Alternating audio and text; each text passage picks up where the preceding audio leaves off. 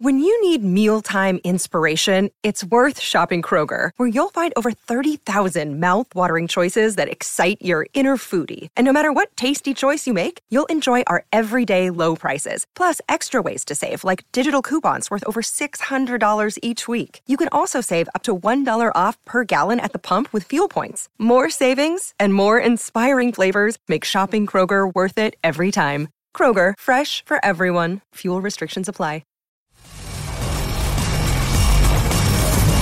You're listening to the IFL TV podcast in association with Lonsdale MTK Global, sponsored by William Hill. Razaban here for IFL TV, proudly sponsored by Everlast. With me, finally, after weeks and weeks of chasing, my man, Joseph Parker. Joe, where have you been hiding? Where have I been hiding? I had that fight in New Zealand, which was good. We got the win. And then I've been pretty busy with the family and just organizing this new camp that I'm involved with now. So I've been, just keeping my head down and getting things sorted out. But now it's everything's at a good flow. And now we can finally catch up. I was going to say, obviously, congratulations on the victory, because I know there was a bit of rivalry between yourselves and Junior Far from the amateur days. The fight was scheduled, I think, in November, December last year. It got delayed, so it broke your camp up. But when you look back at the performance, where do you think you did well and you kind of didn't do well? Maybe just going out and trying too much, or trying to get a good win in good fashion. And I think maybe if I overtried and things didn't flow as well as I thought it should have, and it wasn't the performance that I thought I could put on. So even though it's good to get a win, but when I look back and sort of assess the fight, it wasn't really, it wasn't my best work, not even close. So it just shows that I still have a lot to work on and a lot to improve on. Do you feel like, I know you were out of the ring for a period, quite a long time. Do you feel like that didn't help either? Yeah, listen, I have no excuses. I was out of the ring for over a year, and Junior Far has been out of the ring for a while too. So, it's a lot better when you're active and keeping busy and having fight after fight after fight. But I had no excuse. He was out of the ring longer than I was. So, and I think he had health issues. I took care of my elbows, but we had no excuse. We're both fit and ready on the night. What do you kind of make of his tactics? Almost like Klitschko, where he kind of jab, grab, jab, grab. Was that kind of another factor that was putting you off because you couldn't get into rhythm? And once you got into range, he grabbed you straight away. Yeah, it was.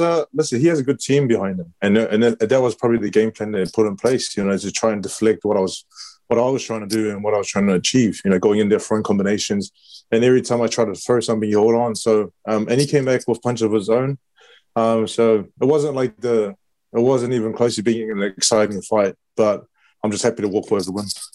Was it good to obviously fight in front of your home fans in New Zealand, because it seemed very, very loud in there?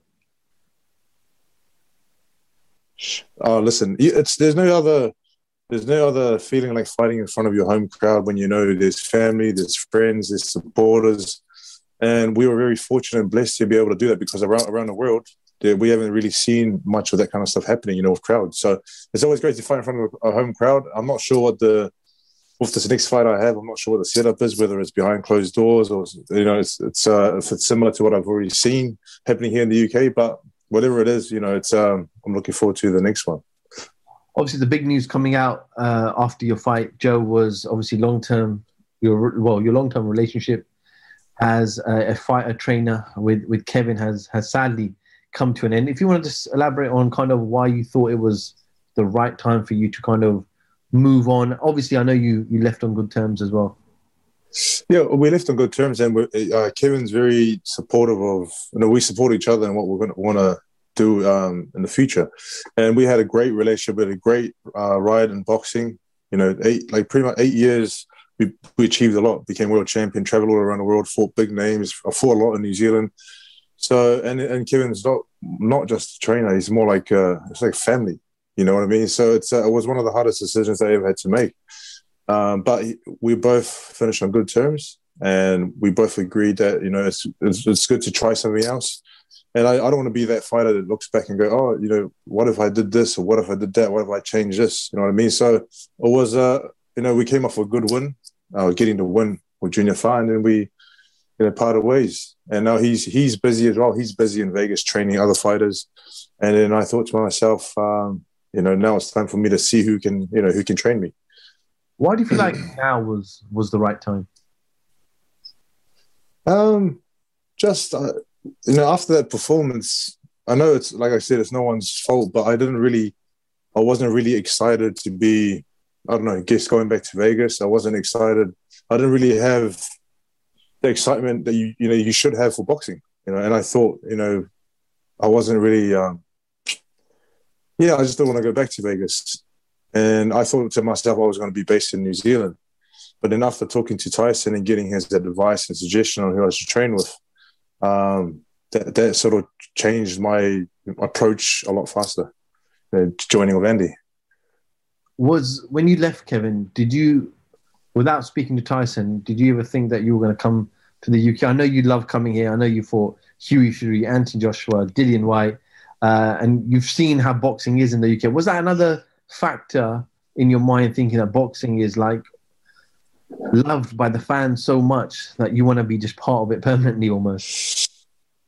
I had no plans whatsoever before the split with Kevin. There were a lot of coaches that reached out afterwards and wanted to do some training, but I'm happy that I'm here in the UK, because obviously this is where my next fight will be. But the boxing here is massive, and the fans and supporters get behind the fighters and also get behind me. I've made some great supporters here in the UK. So it's good to be based here, and I don't have to be traveling all around. With the fights on the 1st of May, I'll be here and I'll be ready. So you obviously chose Andy. How did those first kind of sessions go? Did you kind of gel straight away? Was there chemistry immediately? There was, yeah. We gelled straight away. I think I'm quite easy to sort of gel with. But then again, Andy's a cool and calm customer, and then he's also very experienced in boxing with his own career, trained with Emmanuel Stewart and a few other trainers. And he's just relaxed and calm. But when it's time to train in the gym, he knows exactly what we need to do. What about yourself, though? Have you noticed changes in your boxing? Has Andy taught you new things that you didn't know before, almost? Andy was quite happy with what I already had, and I think it's about just building on it, building on what I already have and not trying to change too much, because we don't have a lot of time before this next fight. We weren't given 12 weeks or 15 weeks to get used to each other. It's all about, he's just tidying up a few things, showing me a few things, and I feel it has changed my style a bit, and we're seeing that every day in the ring with the pads, and we're seeing that when we do sparring, which we've just started. So we're seeing a few things here and there, and hopefully with the next 3 or 4 weeks that we have before the fight, we can keep adjusting and changing and adding a few things. What about the climate, Joe? Like, New Zealand's a very hot, warm place. You're in a desert in Las Vegas. You come to cold England. How does that help, or does it not help? Does your body just cope with the dramatic weather change?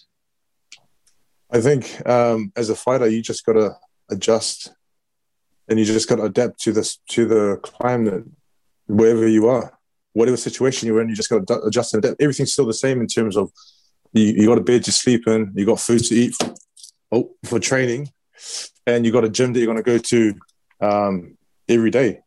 So as a fighter, everything's still very much the same. The only thing is different country, different weather, but you can just adjust and adapt, I guess. I've seen pictures on Instagram with yourself running with Tyson Fury, Tommy Fury, kind of the whole camp. But how much involved is Tyson in this camp? Is there any sparring with him, or any strength and conditioning or weights or anything like that? Or is it just he's just in the background doing his own thing and you're just working with Andy? Yeah, it's obviously we're here in Morecambe where Tyson's gym is, and it was a good decision because it was a lot better to get the sparring here in the UK, and staying in one of the houses that he organised for us, so we're very grateful. But the camp that we have, Andy's in control of the camp, and Andy's he's figuring out which sparring partners we need. We always get advice from Tyson as he also lives in the UK and he knows guys that'll be good for sparring. But it's when our schedule sort of matches in terms of going for a run at the same time and doing this at the same time, then we train together. But we're here doing our camp, and we're very grateful to be here. It's a good place to be, training alongside the champ. So the name that everybody knows is Derek Chisora. May 1st, that's going to take place here in the UK. Obviously, this fight should have taken place about 18 months, 2 years ago, due to the unfortunate situation. It got cancelled. I know you even did a kind of a gloves are off as well in Vegas that Derek has mentioned.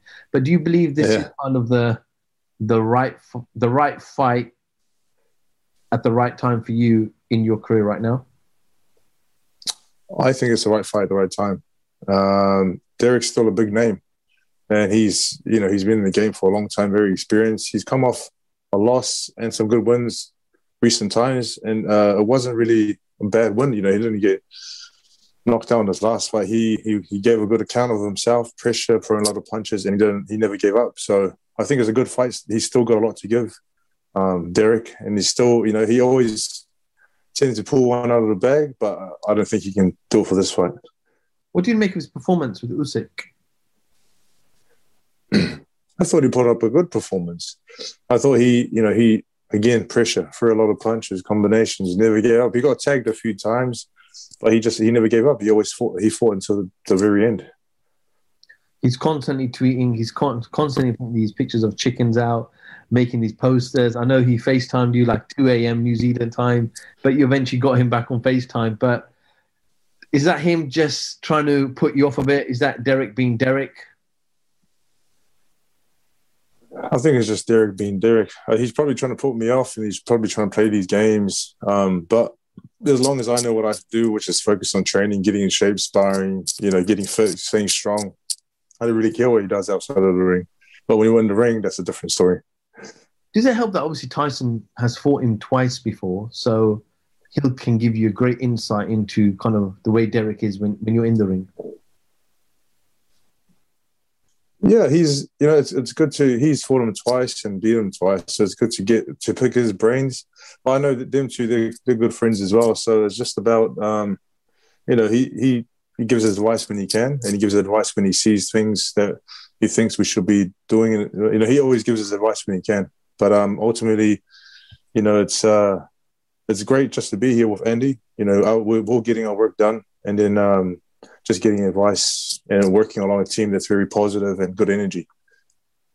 Joe, have you got one eye on the WBO situation? We know Usyk Joyce is kind of supposed to be called for the interim title, but obviously they're holding out and waiting for whether Fury Joshua takes place, because if that fight doesn't take place in the summer, we know the WBO could potentially strip Joshua. I know they don't want to be stripped, but if they want to have that fight, it has to happen in the summer according to the WBO. So have you got one eye on that situation, on what happens there, and then make your next move? I think you're quite, as a heavyweight, you're aware of what's happening around you. The bouts being held up, the fights that are being made, what's being talked about.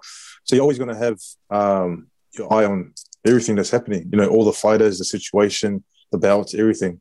But I guess with the bouts being held up, and those with the top guys at the moment, I just got to focus on Derek in front of me, and then after that, get involved with some more better and bigger fights. Has Fury spoken to you at all about the AJ fight? We know he really, really wants to fight. We know Joshua wants to fight, but there's obviously other things that need to be sorted out yet. But has he mentioned anything about the fight? Is it going to happen? As he said, if it doesn't happen, then he won't wait till the end of the year to fight again. He wants to fight now. Has he mentioned anything?